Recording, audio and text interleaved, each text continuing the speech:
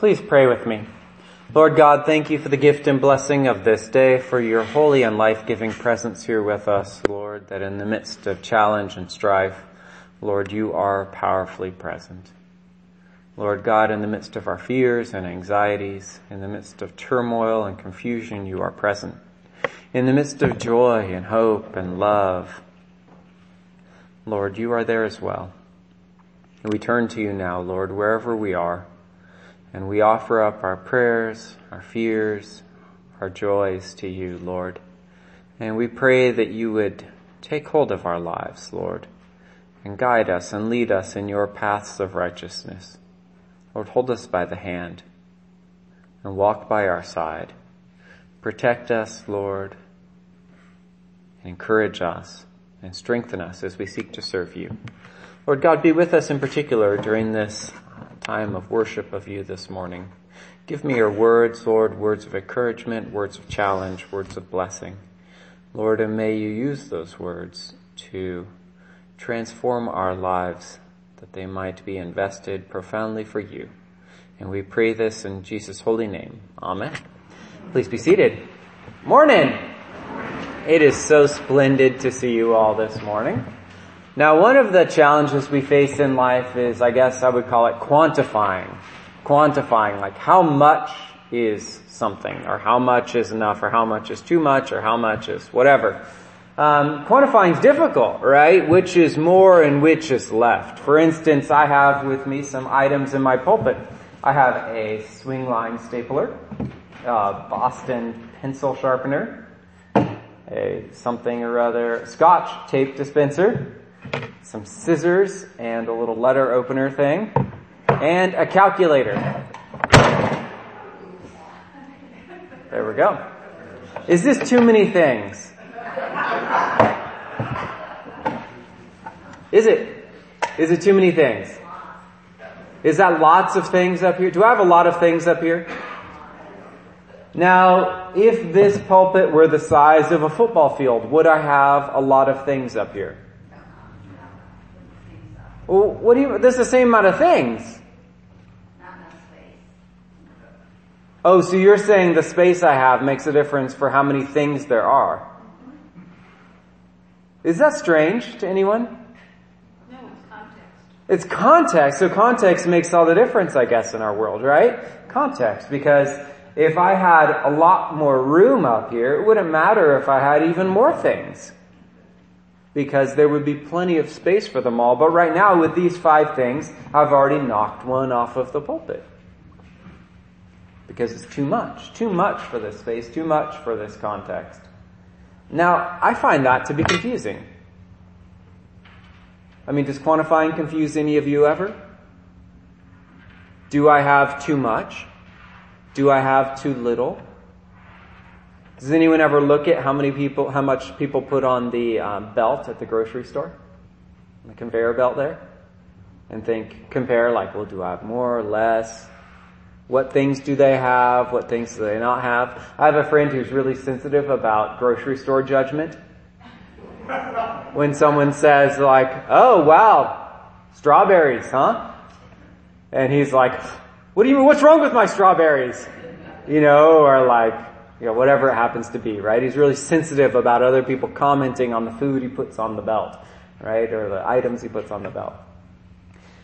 Right? We have this world in this life in which we're constantly challenged to compare things to one another, right? Is my phone modern enough? Is my car acceptable for my station in life? Is my outfit I'm wearing appropriate?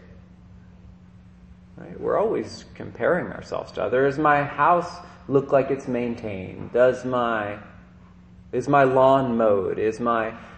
Right? We do these things because on some level we're comparing ourselves to others, aren't we? Judging, right? Now, if I remove, say, these 2 things and put them somewhere else, do I have fewer things now? Yeah, absolutely. But what have I gained? Space. That's an interesting thing, right? I've given up 2 things, but I've gained something as well. Now, what's more valuable? Space or the items? If I'm doing secretarial work, I need those things, right? So giving that up would really harm me. But if I'm preaching, is it helpful to be moving a few things out of here? Yes, it sure is, right? So I don't catch my cuff on them again. I'll actually move something else because that would be even more helpful. So I don't knock it over later in my sermon and distract you from a really important point. Right? I've gained something by giving up something, and that is a hard thing to quantify, isn't it? I mean, we're near the end of the trade deadline, or we just finished the end of the trade deadline for the National Football League, right? And people are always doing this calculus, giving up something to gain something. Or some teams just give up everything every year, which seems to be kind of the Raiders' plight. But the challenge is, how do we quantify? How do we know? We do this calculus all the time, every day of our lives. Buying and selling and giving away and clearing out. Now, in our gospel passage for today, we have two accounts going on here that seem to be linked. The first is the warning about the scribes, right? And the scribes, they were the religious teachers and lawyers of their time. They knew their scripture, they knew how to argue it, and Jesus is speaking, and the comments we have here come in the midst of a larger discussion that we have only a fragment recorded for us. How do we know it comes out of a larger discussion? Well, Mark tells us. He says, as Jesus taught, he said. Which implies that there's a lot more teaching going on than what we have recorded right here. As Jesus taught, he said. And from this that we have, he tells us, beware of the scribes. This language he uses several times, right? Beware of the yeast of the Pharisees, or beware of Herod. Here we have beware of the scribes, who like to walk around in long robes. Oh man, anyone who walks around in a long robe, watch out for them. And to be greeted with respect in the marketplaces. Nobody likes that, do they? And to have the best seats in the synagogue and places of honor at banquets. They devour widows' houses, and for the sake of appearance say long prayers. They will receive the greater condemnation. Now, I kid you not, I thought about this verse seriously last Friday, because I was at the synagogue for a service, and I had been sitting near the back and had given up my seat because there were a lot of people coming in, and I was in the narthex with the McKinneys, and then somebody brought me to the front of the synagogue, and I thought, oh, I don't want to be like those people in this verse, right? I don't want to be like that. It freaked me out. I was racking my brain trying to figure out if I was one of them or not. Scary. Now the scribes, though, they were abusing their power. They were using it to try to take more than they had. They liked to dress up in the most expensive clothes, to be treated with special respect, and to have the best seats in the synagogue and at banquets. Now this is human nature to some degree, isn't it? Right? I mean, who, when you go to a restaurant, says to the host there, or hostess, please give me the worst seat? I mean, how many of you do that? How many of you, when you go to look for a house, or an apartment, tell the real estate agent, please, I'd like the worst house. Give me one that backs right up to the interstate, has poor drainage issues, and maybe the sewer always backs up into the yard, right? Do any of us do that? No. We're always looking for just a little more, right? Okay, I've got this amount of money. How can I get the best value for my dollar, right? Which really says, how can I get the best for what I have? Right? Very seldom do we say, oh, I'd like to settle for mediocre. And that's this impulse that's driving these Pharisees in their lives, is trying to always get the best, the most for what they can. Now, the second part of this statement that I just read really brings up a challenge, a second challenge, which is even larger than the first. They devour widows' houses and for the sake of appearance say long prayers. These scribes, these religious scholars and lawyers, they take material advantage of widows, those who are fragile or needy. or lonely, or without a defender, someone to speak on their behalf. Like Ruth, from our earlier reading, the scribes were taking advantage of women like Ruth. They took advantage of the ones they were supposed to care for, the ones they were supposed to defend, the ones they were supposed to speak on behalf of. Now, how they did this, we're not entirely sure. Now, according to the commentary I was reading, it could have been through excessive legal fees. Good thing lawyers don't do that anymore. Through mismanaging to their own advantage an estate which they had been made trustee of. Maybe they kind of funnel money out of it a little bit. Or through taking widows' houses as a pledge for unpayable debts. Or through promoting the temple cult, which required people to give and give and give to it, and eating up the resources of the poor. Or just more generally through exploiting their hospitality and trust. Right? We see this story all the time today, right? Okay. It's also, they also pray really long, which is irritating because it's done just for appearance, or it could also be a way to extract money from people. Their long prayers could be something that they get compensated for, right? A pay-for-pray scheme or something like that.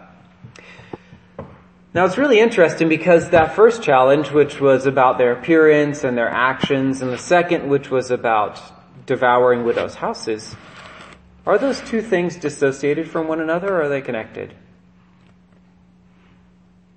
It seems as though they are connected, right? The first, their desire for prestige and power and status requires that they clamor over other people to get to it, right?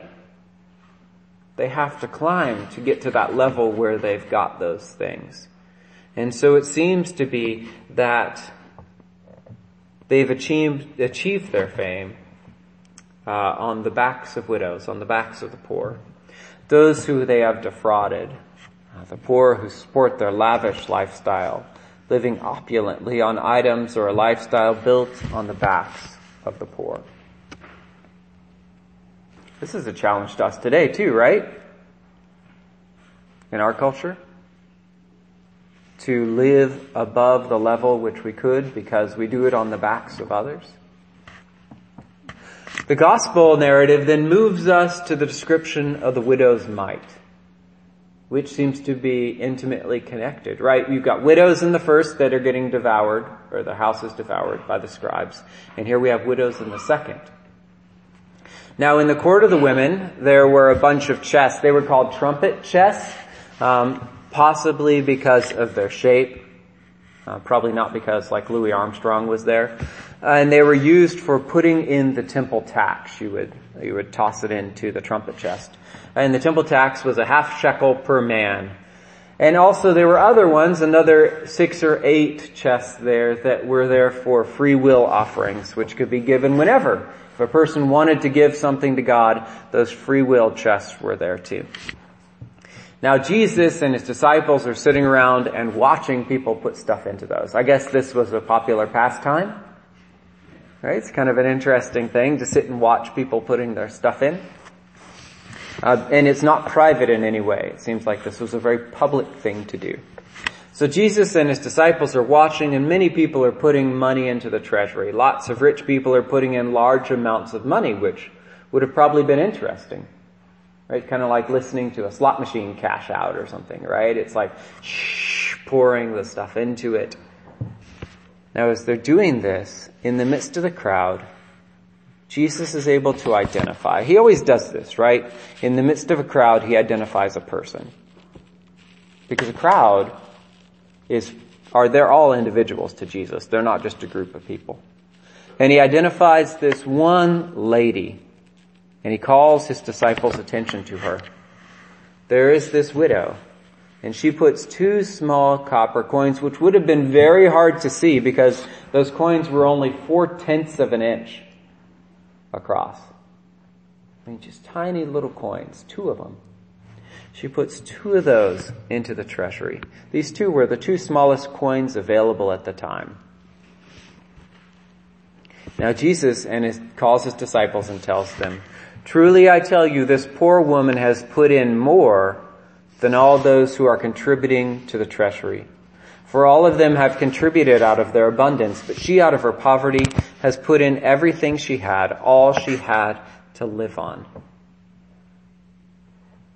Now Jesus cares, apparently, more about her attitude and the heart behind it than the value of what she's given, because he says she's given more than all those wealthy people had put in. The wealthy folks might have been putting in jugs of money into the boxes, but for them it was just spare change. It was just spare change. But this woman gave it all. Now this is another example in Jesus' long tradition of flipping things on their heads. Right? The first, last, the rich, poor. Right? The powerful will be weak, the weak will be powerful, the meek will inherit the earth. He does this over and over and over again to disrupt our human impulse to quantify. He turns it on its head and says, in God's economy, those 2 little copper coins which were worth almost nothing are worth more than vast sums of money. And they're worth more because of the heart behind it. Now humans, we value things based on empirical value, right? 5 items are more than 4. $100 is worth more than $1. Does anyone disagree with this? No, that's how it works in our world, right? Like all those said examples before, you can't tell your real estate agent or the person you're buying the home from, well, I know this house is $200,000. I have $10, but there's a lot of heart behind it. Right? I really like this house. No, it doesn't work in this world, does it? And yet Jesus says that those 2 widows' mites are worth more than all that other money. How is that? How is that true? God seems to view the world in a vastly different way than we do. And as Christians, we are challenged to view the world like Him. How can we do that? Our God, He seems to care more about what is behind the gift than what is given in the gift. The Lord loves the attitude of the widow because she gives out of what appears to be a deep love for and trust in God. The rich, we don't know why they're giving, but it might have been out of obligation because they had to, out of a feeling of necessity that, yes, this is what I have to do. They could have been giving out of a feeling like these scribes who want to do things for the show of it. Perhaps those boxes were called trumpet boxes because someone blew a trumpet when you put in your gift, calling attention to it. Some people have argued that actually. Right? We don't know their motivation. We don't even know the widow's motivation. But we know that in Jesus' economy, what she gave was worth more than what anyone else did. These linked accounts of the scribes and the widow, they tell us something about people and about God.